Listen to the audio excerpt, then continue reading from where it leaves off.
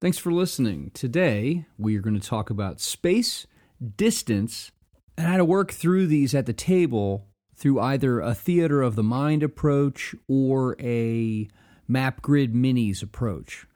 And we end this also with a discussion that ties these together about Modiphius's use of zones to handle space and distance. Thanks for listening.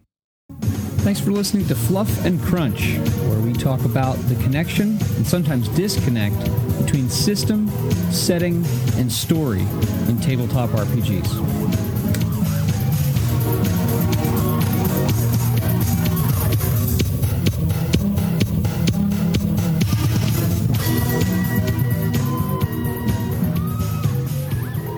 Well, so it's been about a week since we last recorded, and I am recovering from my COVID, which is good. How are you doing? Yeah, not too bad. I've actually been writing role-playing stuff on the blog, which has been nice.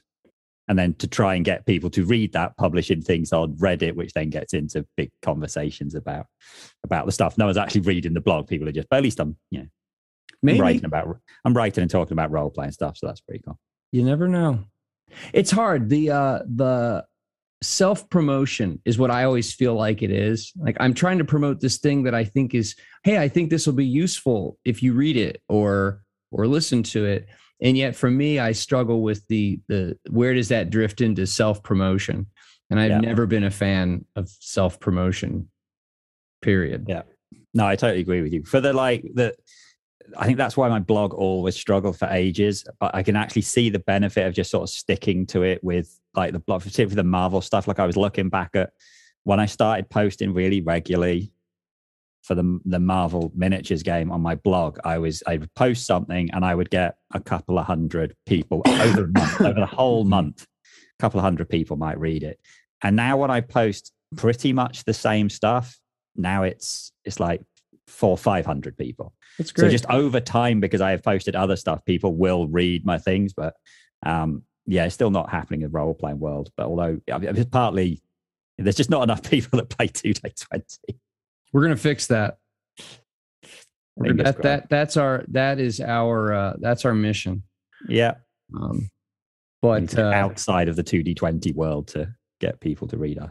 That's right. Though, I mean, I think my first goal in doing this is, to reach people who are playing or could be enticed into playing the system. But what I've really found also is that I'm getting a lot out of this for myself and helping me focus on and think about my games and how I can improve them. So, that's a benefit in and of itself. Forget about, plans for world domination or things like that, again, in the lucrative world of tabletop gaming.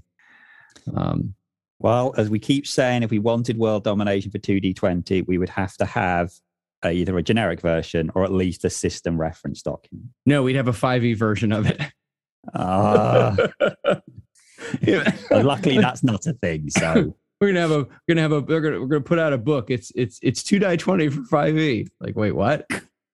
It don't make no sense. It would sell more. Yeah. Anyway, so today, as foreshadowing, I think this chit chat right here is foreshadowing of the type of thing we're going to talk about today. We're going to talk about range and space and mapping and theater of the mind and those kinds of things from a general perspective, and then focus on how 2Die20 handles those things and discuss some of the opportunities and some of the challenges that the system presents in dealing with range and space. And this actually, part of the inspiration for this comes from a question on Facebook about this, about theater of the mind versus some kind of physical representation. That is, using something on a table, even something as cheap as a piece of loose leaf paper with some really shabby lines drawn on it and X's and O's to represent, goblins and PCs or something like that. But let's talk about that first. What's your general experience? What's your default when it comes to handling space and range And when I say space, I'm talking about like positioning, absolute and relative positioning of objects and structures and characters and NPCs, and then distance between them. What's your default? What do you find yourself doing in your games? What do you like?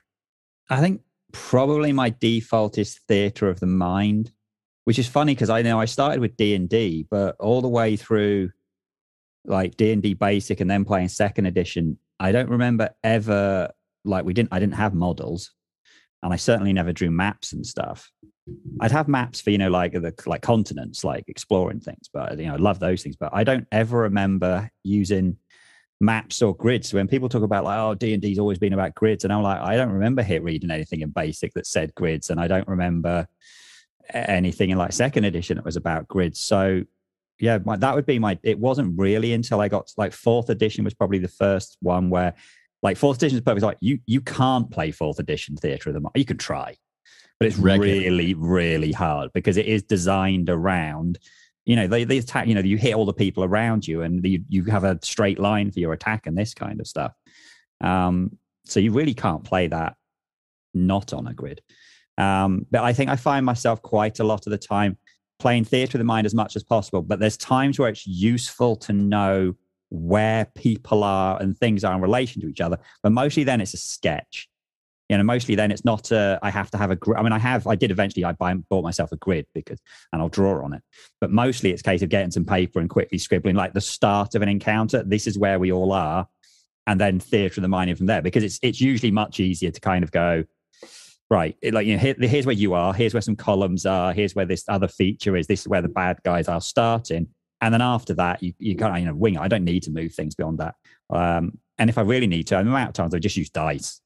These dice are the characters. These dice are these things. And that's what I've done. Those are probably my two defaults. But certain games that I have, like I said, I mean, I haven't played a lot of fourth edition, but you can't play that. When I've played Pathfinder second edition, again, it lends itself to playing grids. You could easily play it Theatre of the Mind, but a lot of the rules are kind of set up to play with grids. But when I played that, I played it basically as a dungeon crawler with map tiles anyway. So I'm playing it, I'm leaning into the fact I want it to be a grid. What about you then? I remember playing first edition D&D and AD&D. And I remember drawing dungeons and caverns and such on graph paper. I remember doing that from a DM standpoint, and using those to describe that to players. And I also remember way early on, and I don't think, and this is not rhetorical to anyone listening, does anyone still do this? Where you have, if you're going to do an old school dungeon crawl and you know what I'm about to go to, you have your piece of graph paper as the DM and someone's mapping it and their character has, chalk and string and stuff like that.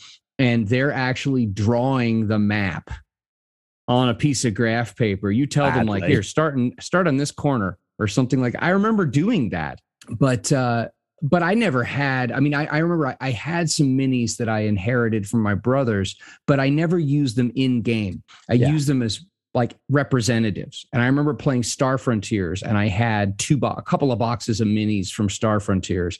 And you'd say, that's my character. And you just hold it up and like, this is this thing that you had, but we didn't use it in the game. And my goodness. I mean, it wasn't, wow. Like I said, I had moved out of fantasy for a long time into science fiction stuff, Star Frontiers, Star Trek, Star Wars, all those original versions back in the 80s. And then in the 90s, lots of vampire. We've talked about that. And cyberpunk. And it wasn't until I was playing third edition and my group, we met this other DM who moved to town. I actually met him on a forum through EN World.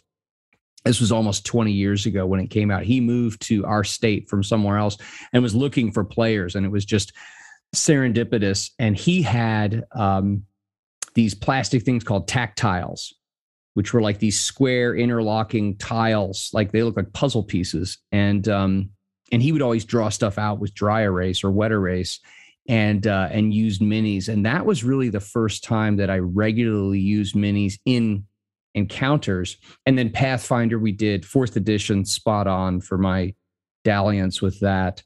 And I think since then, the vast majority of people that I've played with any form of D&D, I think the default expectation now is that you've got a physical representation, and that in most cases, that physical representation involves a grid. Yeah, I find it really weird that that's how D&D has gone, because like there's nothing about that in the book. Like the book pretty much kind of says it should, you can play it in a grid, but theater of the mind. But that seems to, like I said, I played with some people last year, and that's literally, they were like, well, we all know how you need to have our own models. And this was online as well. We had the DM was videoing we had like putting characters on a map and putting a camera above it and showing us where our characters were. But we weren't there because this was still during lockdown. And I was like, this is, but I mean, it was partly like, I think he bought a 3D printer and he wanted to have cool models, but it was a bit like, we don't need to do this. I mean, I've done it. I think that, I mean, maybe it's a combination of things. Maybe the cost of 3D printing to the individual, the quality of pre-painted miniatures that are hyper detailed has gone way through. I mean, has gone through the ceiling.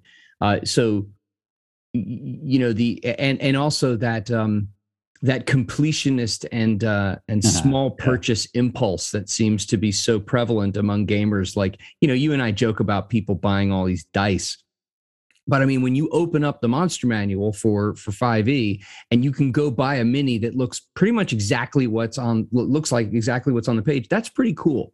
And so I think the quality of table minis has gone up so much. And therefore the ability for someone who has either no crafting ability nor a desire to develop crafting skill can have a pretty darn cool looking dungeon. I mean, I remember playing it at a convention, and the dude had all those Dwarven Forge. Oh right, yeah. Those cool tiles, and he had a little mist maker. So there was like fog flowing. It was really cool, and he had LED lights and glowing lava, and the level of just neat. It's just cool. I think that there's that dimension that feeds or plays into the experience at the table that drives people to want to use more minis. But also, I mean, it makes it a lot easier when the range of the spell is 60 feet. That's 12 squares. Yeah, there's no argument. There's no debate. If you put a pillar in the way, well, that provides cover. It for 5e, obviously, it meshes so cleanly and easily with the rules. I get it, And then again, the neat factor of this stuff that actually looks good. It's not like this blob of pewter that kind of looks like you painted. I think, like I said, the fact that now it's easier to get. I mean, one of the times I started using grids more is when Pathfinder released their Pathfinder Pawns range. So then I could buy a box and it had the entire Pathfinder bestiary in it. And I could buy another box and it has all of the different NPCs, because then it's quite cool to go, okay, and then I even found a website that basically lets you turn your own art into your own pawns. Yep. And so then it's much easier to go, right, well, now we can actually use stuff, because I think that's one of the things is that before that kind of thing, well, I have miniatures, but they're miniatures for, like the army range miniatures. There's like 20 orcs and they all look like, but you can't, they're not wouldn't work. I don't have lots of, like you said, monsters. We didn't have models for monsters because they would have been crazy expensive. So 3D printing, I guess, has made that's a lot easier and so cooler to do. And like I said before that, the Pawns was the first time I really went, oh, actually, I'm going to start using more miniatures, because before that, I was quite happy to just go, yeah, I'm just going to, I'll just do it in my head. And if I need to, I will draw a map. But also a lot of games, I mean, even games that maybe looking back at them probably would have worked better on a grid, just never crossed, because I hadn't done it. I didn't have things to represent it. And if I'm going to want to use minis, I really want the minis to match the thing that they have. But, I didn't have Star Wars minis, and I didn't have D&D style minis, and I didn't have it. So because I didn't have the correct minis, I didn't do it. I think for me, I would rather use something that really evokes it or doesn't evoke it at all. Like, give me some dice, as you said. I remember using bottle caps many years ago. Like beer bottle caps were monsters.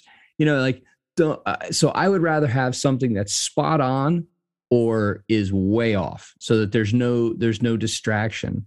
I think that obviously there are some significant advantages to using, and I'll just say categorically, like physical representation. And physical representation could be cheapy stuff like dice or bottle caps, or just something like shabbily drawn on a piece of paper, or something really high speed like minis. There are obviously clear advantages to that. What do you see as any disadvantages to using different kinds of physical representations instead of theater of the mind? So there's two main ones. One, actually, I would say that I remember when I started using Pathfinder stuff a lot, that actually the game did not go. Once you started the combat might be quicker because you could see where everything was and you could tell everything was in range. But actually, there's some things that there will be slowed down. So actually physically moving the model and counting the squares out, that can be slower than just go, okay, I moved to within such and such a range of this guy and shoot him. But also then prepping before that would be, I need to make sure I'll cover my goblin. Where's my goblin? I've only got 3. I need 5. Oh no, I need this monster. I'm flicking through all my monsters because it was all organized. Actually, that kind of slowed things down, that prepping an encounter, unless I deliberately beforehand took out all the things. So that would be slower. And the other thing is that obviously because you play it on a flat 2D plane, it makes everything seem a bit dull. Every single fight that ever happens in these kind of games is a flat plane. There is no verticality. There's nothing. I mean, actually, I do have stuff to get around it, but I used it for a miniatures fighting game where I could actually build things. But I never really used that for, I know it's not, with one exception, I didn't use that for role-playing games because building these maps out took ages. I would spend like an hour building a map to then play miniatures on it. To do that for a role-playing thing like that, I couldn't do that for every encounter. There was one exception where I literally built a town and we did an encounter through a town. But that was me and Brian just playing because we didn't have another player. And we went, right, well, we're just going to go through this town and there'll be baddies there. But yeah, you lose anything fancy or exciting. You lose the verticality, you lose the different, the different stuff. There's no, people aren't going to be swinging on ropes and hanging off chandeliers because you can't draw those on the map necessarily. So those are two big, I think, actually big downsides to playing with miniatures. Yeah, I agree. I think that if you let's call it like a cheap representation, just like drawing something on a map or using really simple abstract representations, that can make it a little bit easier. But yeah, you definitely can slow things down at a table by having all these things and then asking people to manipulate them. Excuse me. And the other side to it is, the verticality, that's a challenge too. I mean, I've tried to make, or not I've tried, I have. I mean, they have worked to varying degrees and have satisfied me to varying degrees, but I've built, I've made things that can sit under scenery or under things like if I've got I've got some of these neoprene map thingies that look like grasslands or wastelands or whatever. And so I've got pieces of styrofoam that I've cut to put under, then I can stack to give it, to make hills or things like that. And I've made little hills and junk like that out of XPS foam and painted them and put them out to provide a little bit of verticality and to maybe put the players in a position where if they put their mini or their representation in such a place, and I say, okay, well, there's some trees there. Get down there and look. Can you actually see? Well, no, I can't. Okay, well, then that NPC has cover or concealment or whatever. But again, that neat factor has a price, and the price is it slows things down at the table. Yeah. The other challenge you hit, I agree completely. It's like, what do you do? And if some of you have who are listening have a suggestion, I'm going to give. We have an email for the show now, which I'll provide at the end. Let us know, please, if you have a solution for this. What do you do when you have like the cool set piece battle, say, for example, that's going to happen in a given session? Do you set it up and then everybody sees it and that kind of ruins a bit of the surprise? Do you cover it and pull the thing off like Def Leppard on their Hysteria tour and all of a sudden, the big, I saw them a couple of times and the curtain would like disappear and all of a sudden the band would be there. Like, do you do that? What if in one, like my sessions are usually about 3.5 hours, 3.5 hours of how long we play when we get together each week. And so what if there are going to be potentially 2 set piece Yeah. Like, how do I do that? Do I take 10 minutes and, pull?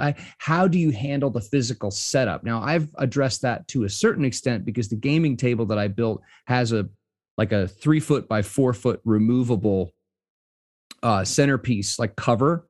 And then it has about a 4-inch deep recessed area. So I could set up something on top and then lift that piece off and have something beneath it, albeit only with a couple inches of height available. My other problem too, right? It was right around the beginning of all this COVID silliness.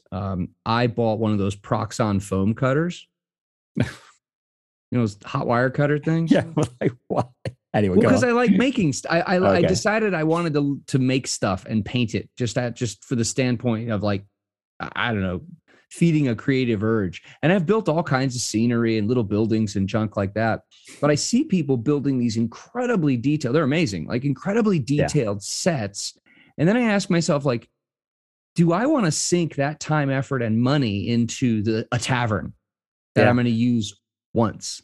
Well, you might use a tavern, but yeah, if it's a big set piece for the end of a campaign and it gets used once, what was the point? Like, they only went to Helm's Deep once. That was worth it, though.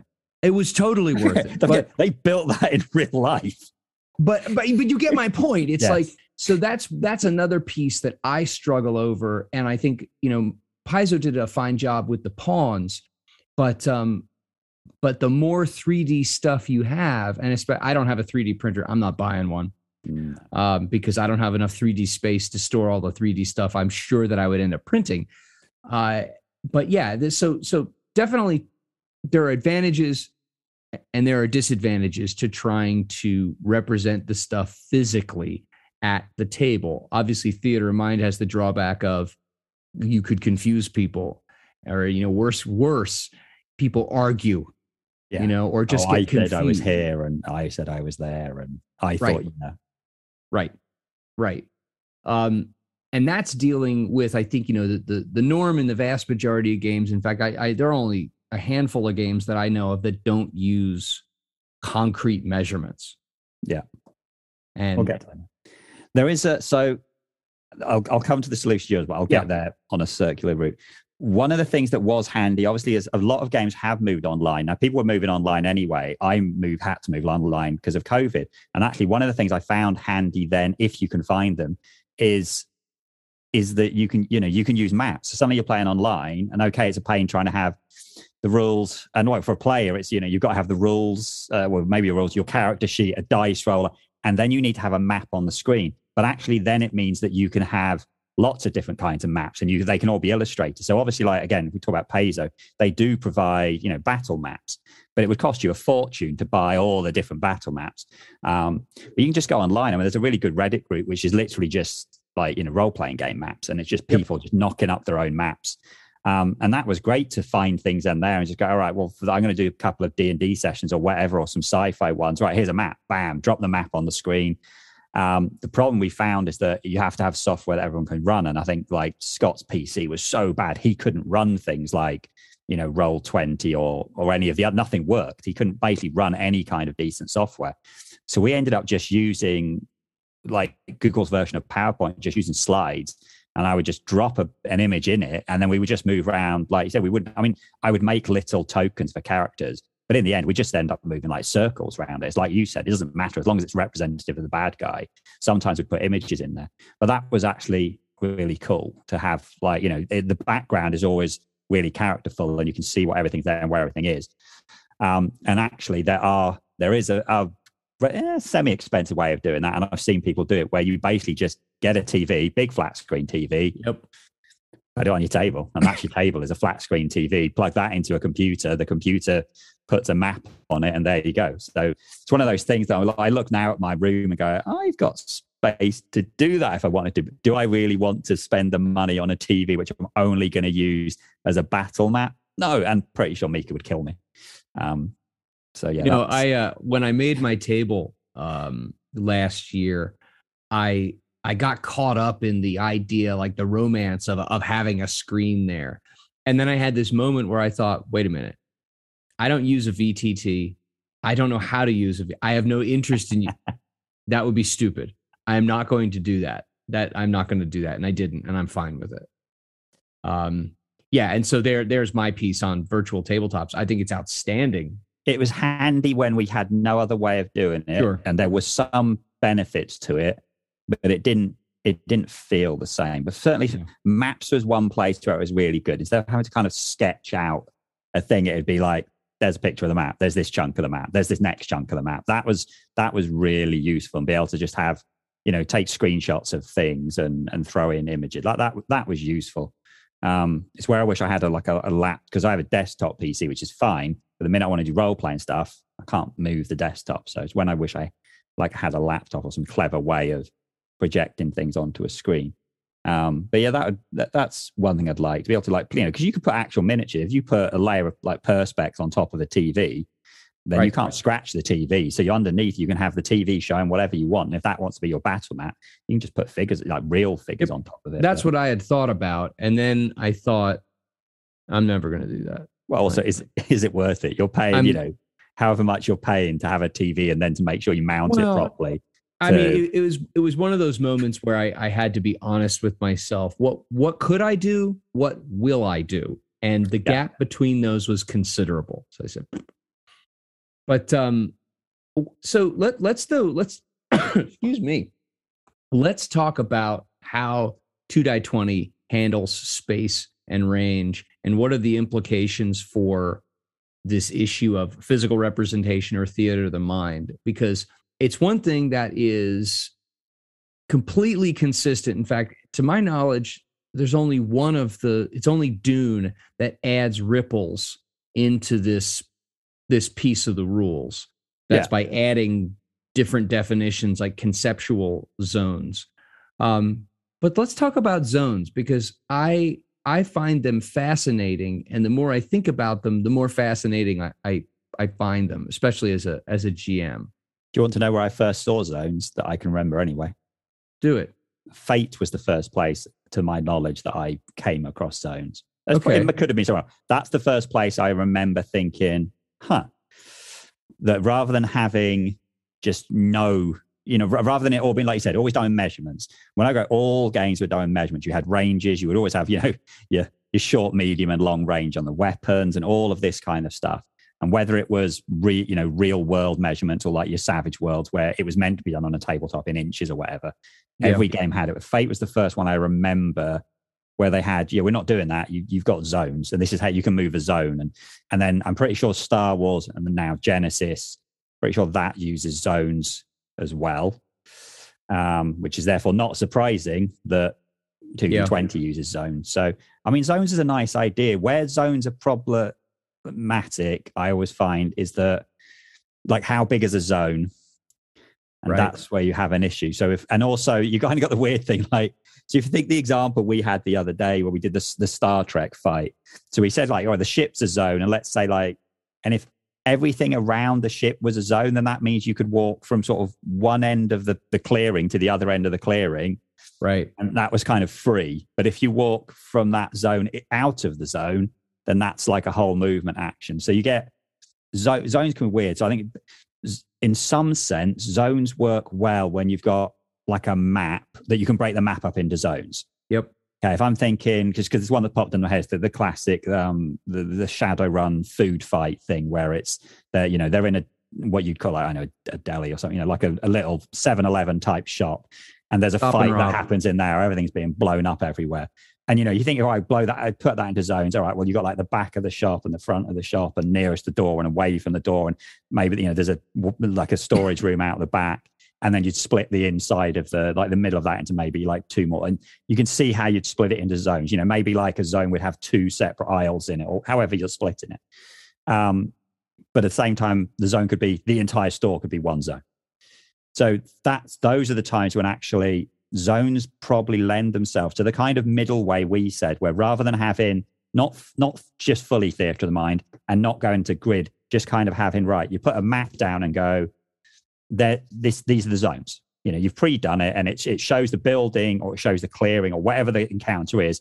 Whether you've got something off the internet or you just doodle it yourself, and you can very easily go, here's a zone, here's a zone, here's a zone. You start here, And then you don't need to move things around that zone. You can picture it in your mind from that point. It's usually relatively straightforward. But I think zones have very much lend themselves to that kind of middle way. We're going fully theater of the mind can be problematic because which zone am I in? How far do I have to move to get to the bad guy? Having a map for that starting things. So certainly I can picture things like Infinity and Conan where there's a lot of combat, and almost always the start of the combat is, here's where we are. And then after that, I don't bother. We might move some dice around on a map, but I'm not using grids. It's not super important. It's that initial, this is what the encounter looks like, go. Which is handy because then you know where there's walls and you know where there's things that you can destroy and so on. I think that I like that sort of middle way personally. I have this foggy notion of having been aware of this approach to handling space and distance. But I don't remember what other systems that I've played that use it. But I remember when getting into this and thinking, okay, so how big is a zone? And I know that explicitly, like I'm looking at the Conan PDF right now, it says zones are of no fixed size.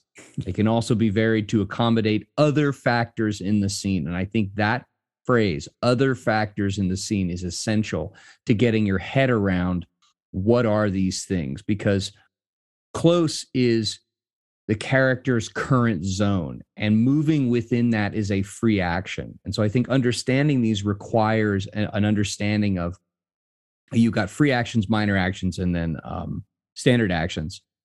And there isn't a specific, like, hard and fast time that's assigned to, like, a minor action takes this amount of time, a standard action takes this amount of time, and there's kind of fuzzy sense of it. But the idea, and this is how I've described it to people, the idea of close range. Okay, what would be a size and or arrangement of a space in which you could move in freely and it wouldn't get in the way of you doing anything else over a period of a couple of seconds? Yeah. So like the room in which I am right now clearly is a zone. And the room that I'm in right now is about, 17 by 20 something feet or whatever. And then it feeds into another room around a corner. Maybe if the room was a little bit bigger, it would still be one zone. Yeah. Because there's nothing in the way of me moving around in here. Now, I remember when we moved into this house and we painted this room, we took all the furniture and we put it in the middle of the room so that all the walls were completely free, and we painted them. Well, it's still the same size room, but I would argue in that case that there were at least two zones. Yeah, makes sense. Because of this block of stuff that was heaped up in the middle. And so I think if you're new to the system, or you're trying to explain to people who, I think naturally we say, well, how far is that away? Well, it's 50 feet. Okay. Or 10 meters or whatever. That's natural to us. But if you're trying to help people understand this, it's space and its distance, which has to take into account the features that are there. Something that I read, actually, John Carter is turning into a goldmine of explanation of this system. It's been my bedtime reading on and off here over the last week and some. John Carter makes explicit the point that, verticality has to be taken into account. And you could be 10 feet from someone, but because you're 10 feet above them, it dramatically changes their relationship to you in terms of getting to you. Yeah. So like, for example, moving to medium range is a minor action. Well, someone could be 8 or 10 feet above you standing on top of a wall, and that's medium range because of the effort it's going to take you to get to them. Yeah. I just think that's a fascinating way to look at, again, distance and space, because the space could be empty, or the space could have a trench in it, or it could be a warehouse with a bunch of junk heaped up in it, and it dramatically changes if the junk's not there. So that's how I've explained it to people, and then it's the question of, well, then how do you use it in practice, whether we're going to do, like, again, theater of the mind or a physical representation. Yeah, I mean, I think mostly I don't worry too much about I don't think I ever have with it, the things where I've used a grid. Because I've got a grid, I can use all of the grid rules. But before that, like, I've never been one to really worry too much about exactly how far things are. It's because, can I shoot this thing? Can I move to this thing? You always play pretty much sort of fast and loose with that kind of stuff. So zones have always been kind of fine for me. It's like, oh, great, I don't have to worry about ranges so much. It's, a weapon will be, it's only close range, or it's a medium range, or it's a long range weapon. Well, that's fine. That's not something worth worrying about. So, I think zones, if you're gonna play zones like sort of rules as written, drawing them out on a map is probably a good idea. Just to make it clear where everyone is and kind of how the zones interact. When I'm playing, and a lot of the time 2D20, I have played Theatre of the Mind. And in those cases, don't worry too much about the zone. If someone's far away, then you call him long or medium range. If they're close by, then it's close, and so on. Don't have to worry. And in that way, you can kind of, if you're playing Theatre of the Mind, zones are almost something which don't have to kind of sit, they can move. They could be, the zone could be essentially like, if you can imagine, the players are, there's the thing that actually came before Star Wars, that when they did a new version of Warhammer Fantasy role-playing game, they didn't have zones, but they also didn't have individual measurements. You had counters which you used to give the measurements between you and other people in the zone, other people in the combat, which got really complicated. Like if you move and you're like, okay, I move close to this guy, but do I have to move close to this guy? So it was a bit messy. And then obviously they came up with zones after that. But you kind of see what they were going for. It's kind of, and zones are kind of like, in some respect, you've got a personal zone. Well, if you move, technically you're still in this close zone, but you are close to this guy, or, further from this guy. And so in that sense, zones don't necessarily have to be in concrete. So if you've got a map and you've drawn on a map, that's your zones. But if you're playing Theatre of the Mind, you can kind of not, all that really matters is, can you reach this guy and can you shoot that guy, and so on. And then, I wouldn't worry. Zones, same with other games, you just kind of, you wing it and you get a feel for it. And as long as you can picture it in the head, as long as your players are picturing the same thing that you're picturing. Yeah, I think not long ago, I ran one of the Conan quick starts, and I used minis and terrain, and I did exactly what you just said. And there's a great out in this zones based system too when you do that, because on the one hand, people were like, well, where does this zone end and the next one begins? And that would seem to indicate that there's a hard line. Yeah. Well, remember, close range, and I'm reading directly from the Conan PDF, is defined as the character's current zone. Movement within close range is a free action. And so when a character moves from one place to another, you actually don't have to worry that much about their absolute placement, because their movement within their current zone is free on their turn. So when they'd say, well, okay, I'm going to move over to this little clearing so I can fight these monsters, or I'm going to move to this side of the pit where the big monster is coming out of, it's less an issue of this, like counting squares to get you there. It's more, okay, look, that's one zone away because of the distance and because of the nature of the terrain. So you used your minor action. You've now moved.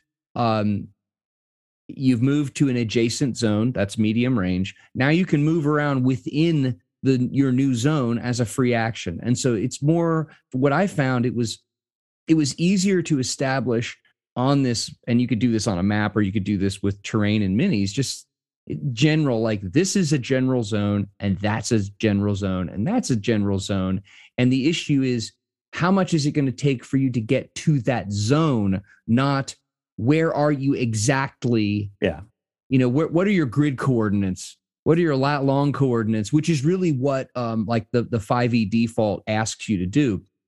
You have to determine your vector and all that gobbledygook, and then your absolute placement on the map, period. Whereas as long as you can define the zone well enough so that you can say, yeah, that's generally a zone. Once you plunk a character down in it, their movement within it is free action. You don't have to really worry about it. Yeah. Yeah, I think so. Just generally zones work. Hey, you don't have to have, you can still play it with miniatures and draw everything out, but you're not having to worry quite as much. And if you're wanting to play Theatre of the Mind, because they've already abstracted the range system, then it's still, you're not losing as much when you do that. So I think it's like I said, I think it's a good medium, and it lends itself well to being able to just go, here's a cool map. I've drawn some zones on it, and you can just run with that. And I think a key, you and I have talked about this idea of cinematic gaming, like that it's kind of like trying to nail Jello to a wall as defining cinematic role playing. But I think that at least one of the qualifiers for it is that there has to be, at the proper moments, like in action sequences, there has to be a up tempo at the table. Like if you get bogged down in counting squares and flipping through rule books to try to figure out like, where does this effect's range peter out and blah, blah, blah, that sucks the life out of cinematic role playing because it kills the tempo. And I found that once people get their heads around the idea of the zone, and once again, like I said, when I'm using terrain or theater of the mind, it's just an issue of giving people an idea as to where the boundaries are. And then once you're in them, you're able to move around. That, because it's simple and it's more abstract, that doesn't serve as an impediment to keeping the action going. And that's a good thing. Like we said it already, the grids have that problematic thing that the minute you put a grid on the table, you're probably more playing a board game than you are playing a role-playing game. Now, that's in the case of like when I've played Pathfinder recently, that's literally what I was going for. Yeah. I was like, cool, I can make really crazy detailed characters with all these abilities, which I can't possibly do in a board game, but I can play this like a board game. That was exactly what I wanted. But I think if, there is that aspect to me that sometimes the role-playing game just becomes a detailed board game, which if that's what you want to do is cool. But actually, cool. If it's, it will take away from sometimes, like you said, it can take away from the story and the cinematic nature of it, where theatre of the mind can, obviously let you do things that you can't do when you're doing a grid because you just won't think of it. Right. Yeah. Yeah. Like I said, I think you hit it too, that zones lends itself to either, and then it becomes an issue of what's the preference for the people at the table? Duh. And then how does everyone achieve, especially if it's theater of the mind, a shared enough understanding of like the qualifiers and identifiers so that confusion is minimized? Yeah. But I think zones, it acts as that balancing point between theater of the mind and like you said, there's no way you can play 4th edition without a grid. You just can't. No, it won't work. Unless you have no combat, and then it's fine. But then it's not D&D. Then it's so. Now one thing we didn't talk about was zones, and maybe we shouldn't get into today, but zones in Dune, or rather Dune introduces conceptual zones. That's what I would call them. Let's not talk about those. Yeah, we're just no. Nope. If another 2D20 podcast.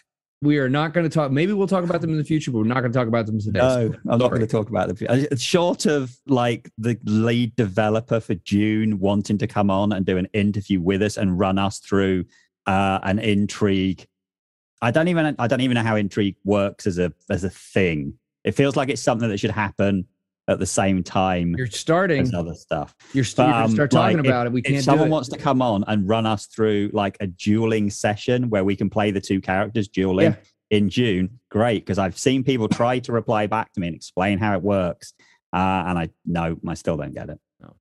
We're not going to talk about those, but we did have like an indication from from Modiphius itself, not only from Modiphius itself, but from Chris Birch, who's like El Jefe of he's the head honcho. He's Modiphius, man. He is Modiphius, man.